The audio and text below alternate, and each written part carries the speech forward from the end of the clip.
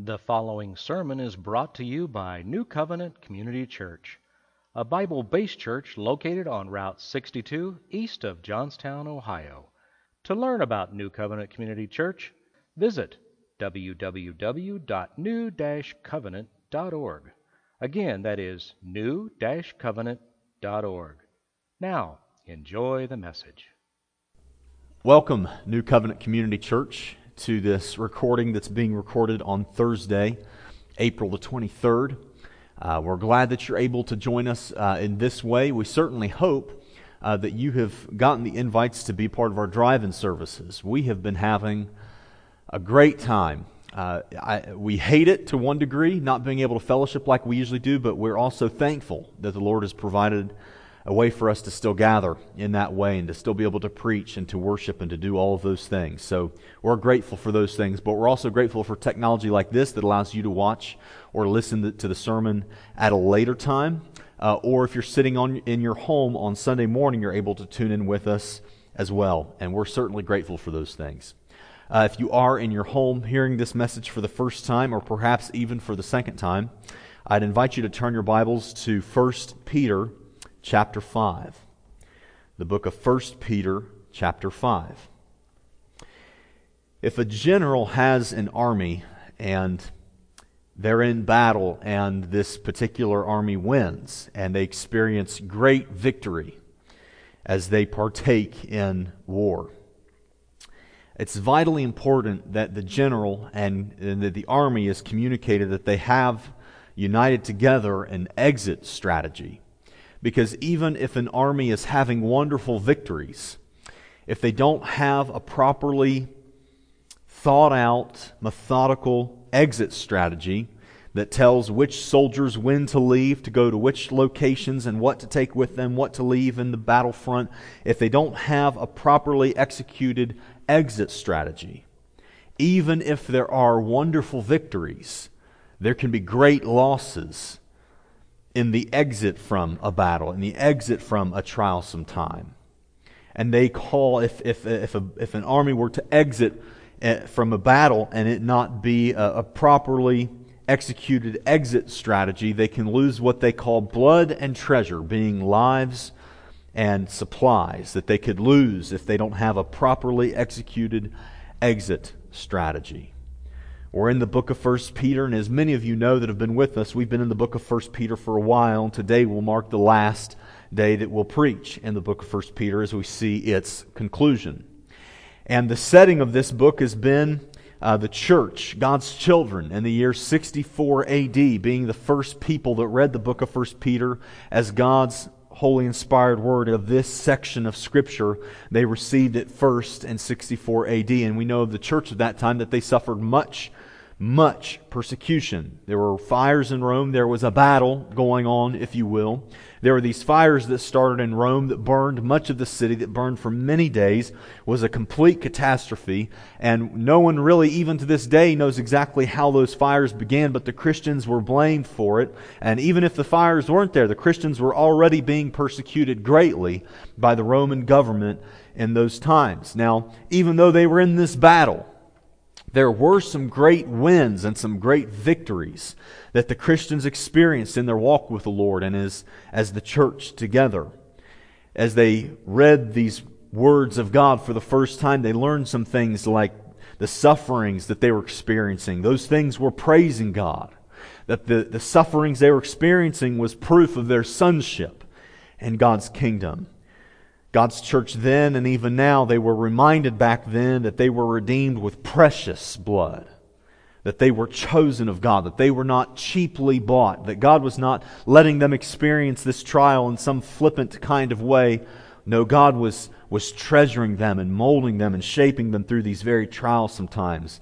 And God even gave them a great instruction of how to go through those times together, that they were to love one another with a unity that would bring them together through these trials. They learned about things like submission to government and authorities like employers, and how to get through times, how times to go through difficult times for things to go well for God's people. God was giving them those kinds of pieces of instruction, things like the roles of men and women, and how husbands have a role and wives have a different kind of role, both vitally important, but both very different. God was giving them these wonderful, wonderful pieces of instruction.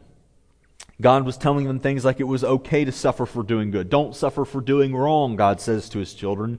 But it's okay if you're suffering. These things will shape you. They'll mold you. These things will help you in the long run.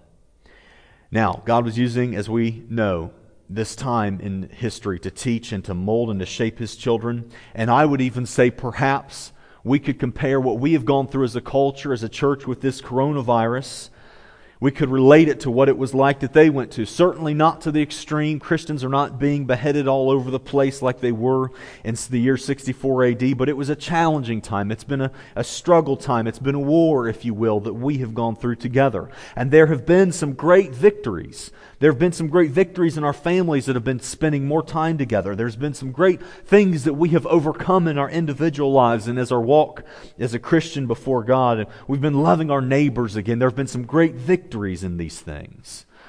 And God, in His perfect wisdom and foreknowledge, He knew that for the church of 64 AD that there would be a time of exiting out of that difficult time. And sure enough, a number of years after the year 64 AD, there was signed something called the Edict of Milan. And this was a document that was written and signed by some of the emperors in the area. And that edict, what that document proclaimed was that Christianity was no longer forbidden. That Christians could gather together. It was legalized. That Christians could come together and worship the Lord Jesus Christ and do what they did. It marked the exit of that war, of that trialsome time. And what I'd like to do today is to preach to you about the 3 exit strategies that God gave His church, that God gave His bride, that God gave His people in the year 64 AD. And it just so happens, church, that I believe that these 3 exit strategies that we find in the book of 1 Peter chapter 5 so very perfectly match the exit strategy for you and me as we now are looking into the future, knowing that we are very likely going to be coming out of the trialsome time called the coronavirus. As we come out of that time, the exit strategy, 3 exit strategies that I'll give you.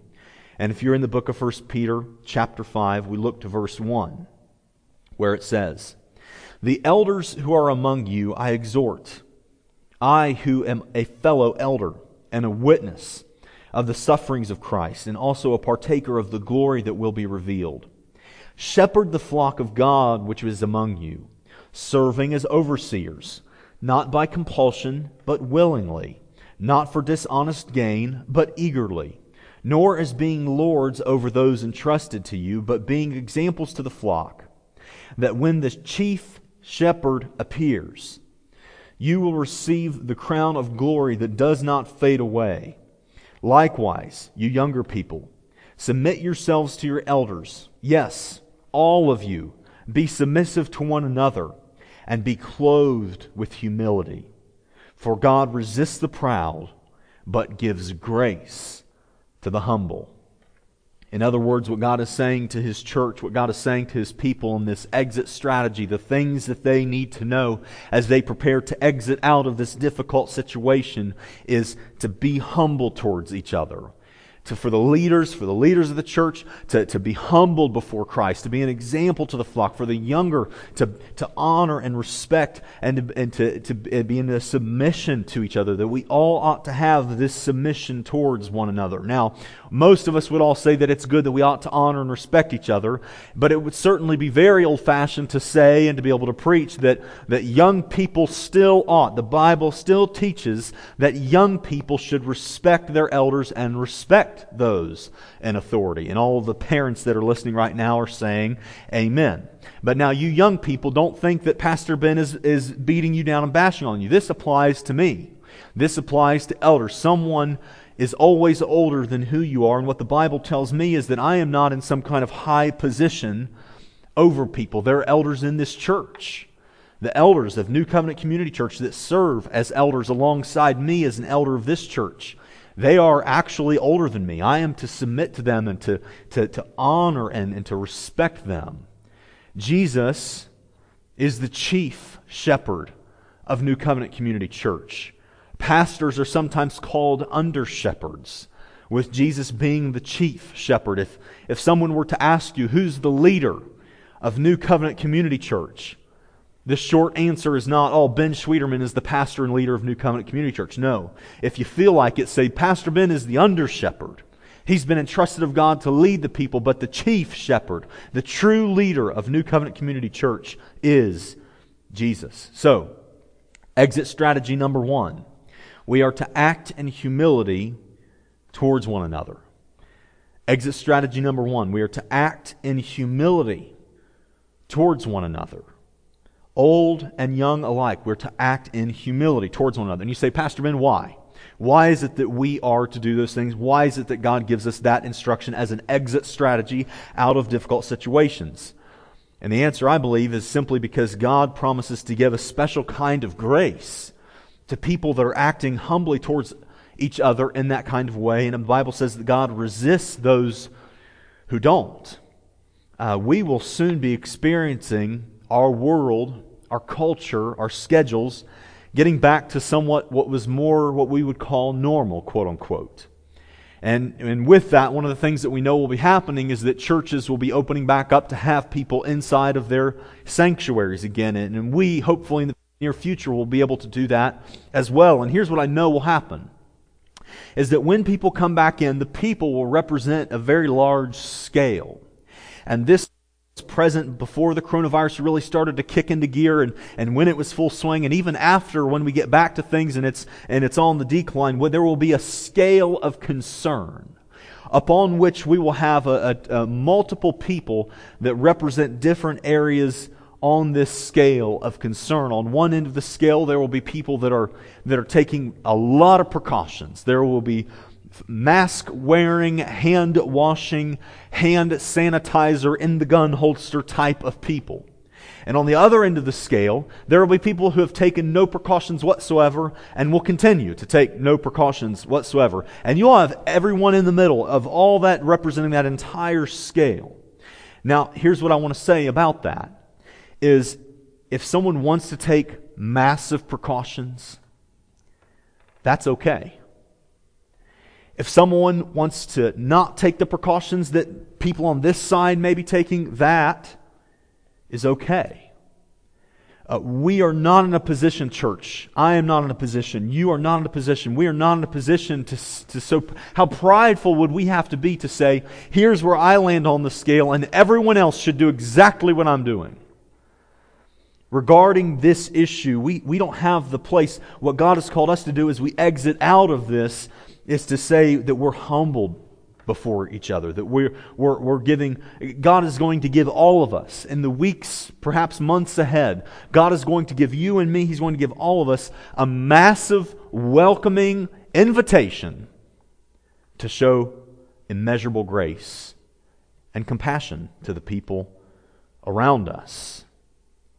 That will happen. And I don't know about you, but the reason that I want to make sure that I'm humbled, to make sure that I'm treating others and letting them walk through this time and not being so prideful as to think that everyone should be doing what I'm doing, is because I don't want God to resist me. I don't want to come to a place of pride where God would resist me, but I want to be elevated by God because I'm humbled by towards the people around me. And can I just say, the Lord has done some wonderful work among us and in your individual lives. We know of many of those things. What a shame it would be as we're drawing out of this difficult time, as we're embarking on this exit strategy to lose blood and treasure, as it were. As we leave this battle, to lose some of the precious things that we have gained during this time. Now, if you look with me, if you will, to verse 6, where it says, "Therefore, humble yourselves." Therefore, since you are called, God says, to be in submission to each other, therefore, humble yourselves under the mighty hand of God, that He may exalt you in due time, casting all your care upon Him, for He cares for you. Now, underneath that first exit strategy, we have a subpoint that I'd like for you to write up underneath that one.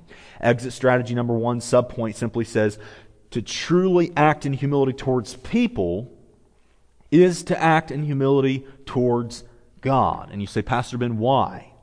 And I believe the reason is because we cannot rightly honor and submit to and love the people around us. We cannot rightfully and truly do those things unless we're also honoring their Creator. You cannot be in pride and opposition of the created being. You cannot be against them, but be for the Creator. What would you do if someone looked at you and said, I hate Ford truck engineers. I hate Ford truck engineers. I hate their work. I hate what they do. And I hate what they produce. I hate Ford truck engineers. But I love Ford truck engineering. If someone said that to you, you'd look at them and scratch your head and you think, isn't that a self-refuting? That doesn't make any sense. And if you would say to them, well, what do you mean? How can you hate Ford truck engineers and all their work and all that they do, but love Ford truck engineering? If someone persisted in that, you would write them off, rightfully so, as crazy. For someone to say that I have no use of God, I don't need God to forgive my sins, I'll handle that day when it comes. But then to also say that you want to truly love and nurture and cherish relationships with and honor and submit to and respect God's creations, it doesn't make any sense. To love one is to care about the other, and vice versa. That's why when we get back to normal times, as we go through this exit strategy time, humility towards others and God are absolute key. And here's why I believe God put this so very close to the beginning of this exit strategy, is because it's so vitally important to remember our human bent. And our human bent is not to submit to one another. It's to pridefully think that everyone else should be taking the same precautions and doing the same things that we are doing. We have a tendency, our human bent, even in the saved condition, is to always be drawn back to a place of horrific pride. And we've seen this just in the past few days. The governor of New York, Andrew Cuomo, was quoted saying, when he was responding to the number of coronavirus cases in his state going down, his response to that was, quote, God did not do that. Faith did not do that. Destiny did not do that. We did it. Our human bent is for pride to creep in. Exit strategy number 1, to act in humility towards one another.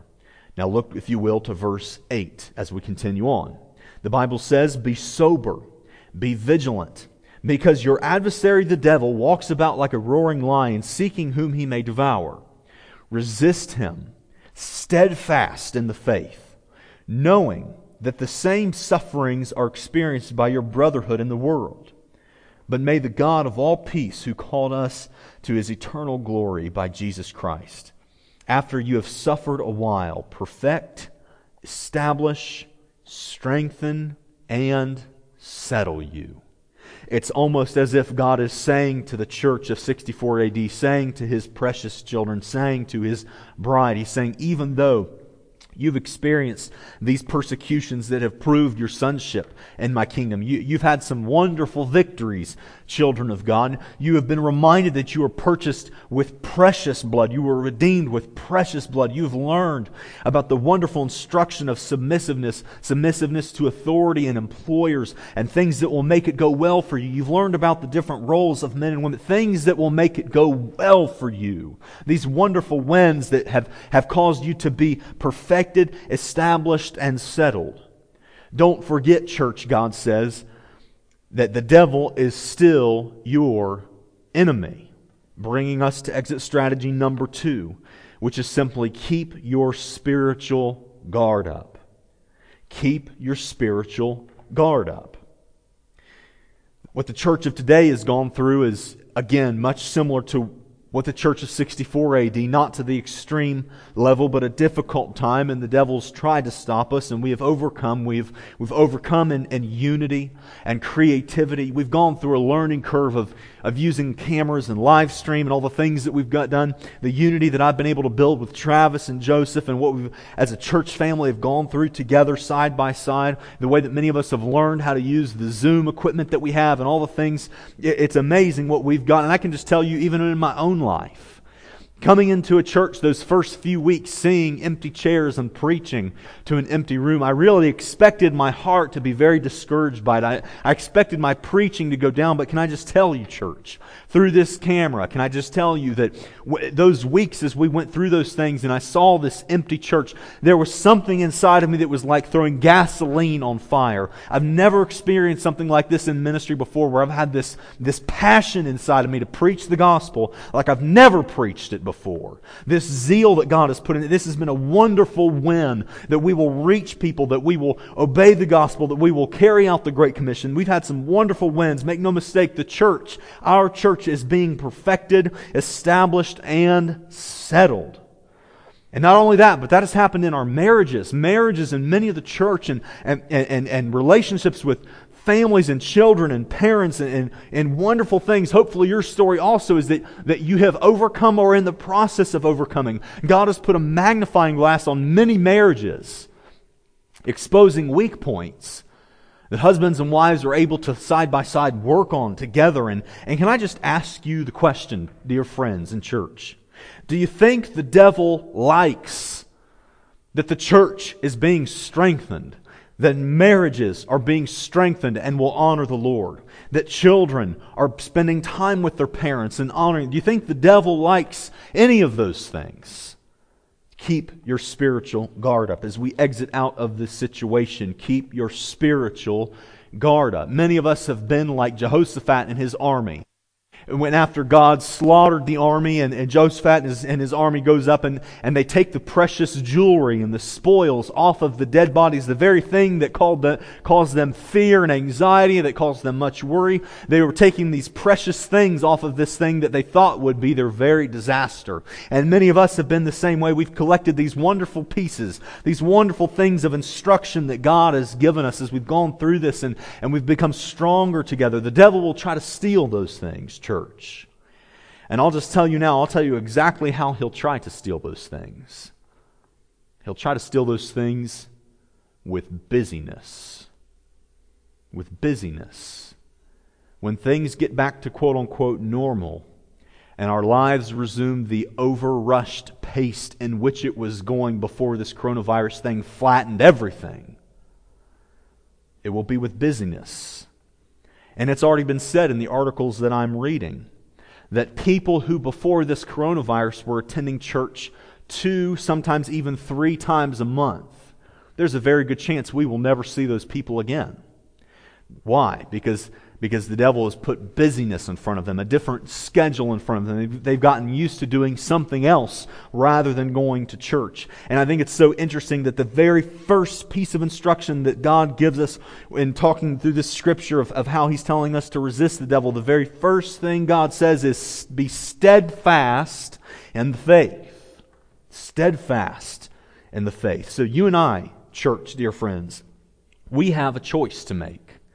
I have a choice to make. Will I let ministry for me individually go back to the way it was, of worrying about the building, making sure it looks a certain way, making sure things are set up just perfect for Sunday and making plans and meeting? Am I going to do that, or will I go back to, will I let it remain the same? Will I keep the treasure? Will I keep my guard up to not let the devil steal the wonderful treasure that God has given me, that when I walk in here on Monday morning, I fall on my face and on my knees before God and I worship?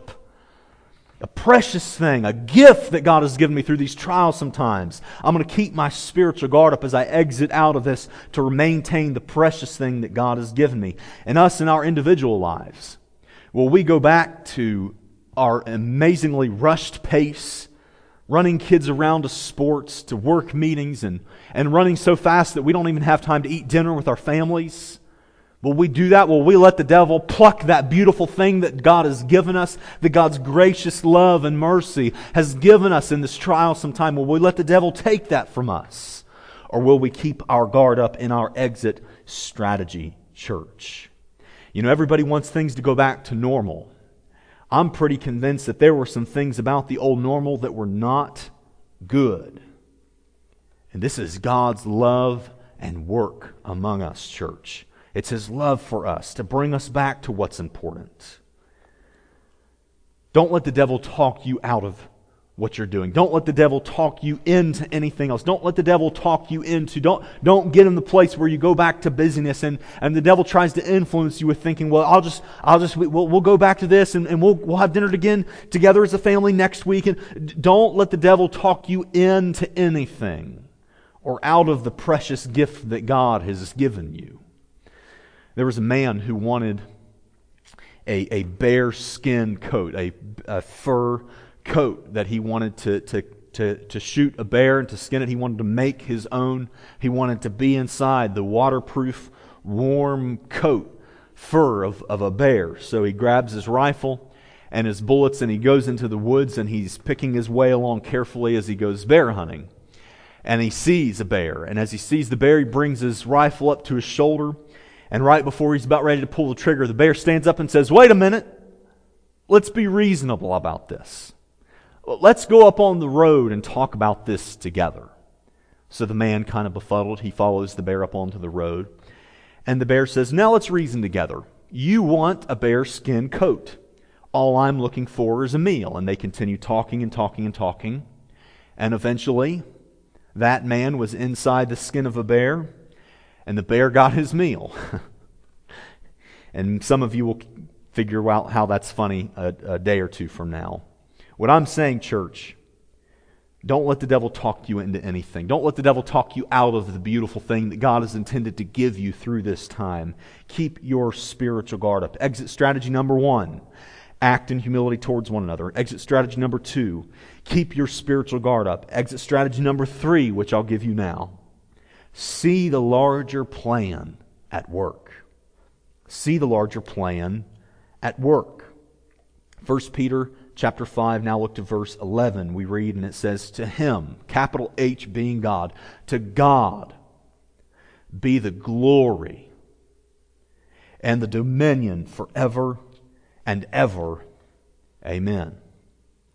If this verse is true, church, which I believe it is, then the trials that the church of 64 AD experienced in the horrific persecution that they faced, and the trials that you and I have experienced in our culture, this coronavirus, those things are not accidents. There is an eternal and glorious dominion called God's kingdom. And as we've seen throughout all of history, biblical text and non-biblical text, as we have seen throughout all history, challenging times will do one of two things.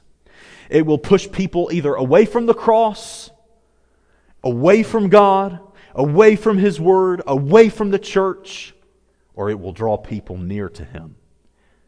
It will be just like it was when Jesus was being crucified and the disciples, they used to all be around Him, but as Jesus is hanging there on the cross, many of the disciples had fled. They ran away in the Garden of Gethsemane. It pushed them away. But there was another disciple named John, the disciple whom Jesus loved, that was standing there in front of the cross next to Jesus. It drew him closer. So which will it be for you? Which will it be for me? As I've taken an inventory of the things that God has given me, I've already made my mind that God has given me too many precious gifts in this time to turn back. God has given me too much not to act in submissiveness towards people, even if they feel differently about the precautions they'll be taking in the weeks and months ahead. God has given me too much for me not to keep my spiritual guard up, to let the devil steal what God has tried to give me. No, I'm going to keep those things. God has given me a zeal to preach, a deepening of my marriage, a passion to disciple my daughter, a drive to fulfill what it is that God has called me to do, what He's put me on the earth to do. I'm not going back now. I'm going to see the larger plan at work. I'm going to draw close to the cross. A great and commonly quoted verse that's not nearly quoted commonly enough. Jeremiah 29 verse 11, it says, "For I know," God is saying to you, He says, "For I know," God says, "the thoughts that I think towards you, says the Lord, thoughts of peace and not of evil, to give you a future and a hope." So which will it be for us, church? Which will it be? Will we draw closer in, or will we go farther away? Will we use this as a wonderful opportunity, an invitation that God is giving to you and to me to show people immeasurable grace and patience and kindness around us? To keep our spiritual guard up, to not let the devil take away the very things that God has intended to give us, these precious gifts that God has intended to give us, and to see the larger plan of what God is doing. I believe very strongly, as we can see it in Scripture and we've seen throughout the course of history, that in these trials sometimes, God intends to give people beautiful things. And God's children, I've experienced in my own life, and so many of you have as well, the wonderful things that God has given us in these trials sometimes. But what about for the non-believers? I believe too, God intends to give them something beautiful. That in these trials sometimes, as we exit out of these things, to see the larger plan at work, that perhaps God could be calling you to repent for the first time. To say in your heart, God, I know that I'm a sinner. There is something in this world that's broken. There's something inside of me that's broken. This sin that drives me, the sin, the greed, the lust that drives me, that drives this world, it's broken. God, forgive me. Forgive me of what I've done. Forgive me of my sin. I trust in you, Jesus. You're the way, you're the truth, you're the life, and no man comes into the Father except by you. It was your sacrifice on the cross that should have been mine. I believe that God could be calling people. I know God is calling people to repent for the first time and to trust Him.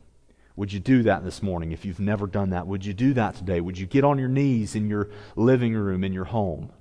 Would you repent for the first time? Would you put your faith not in yourself, not in your works? You can't be good enough. On your best day, you're still pretty rotten, just like me. We need Jesus. We need one to take our place. Let's pray together. Father, it's a wonderful thing that you've done. It's a wonderful thing that you're doing and will continue to do. Father, keep us steadfast in these days. Help us to keep our guard up. God, give us patience and kindness towards those that are around us.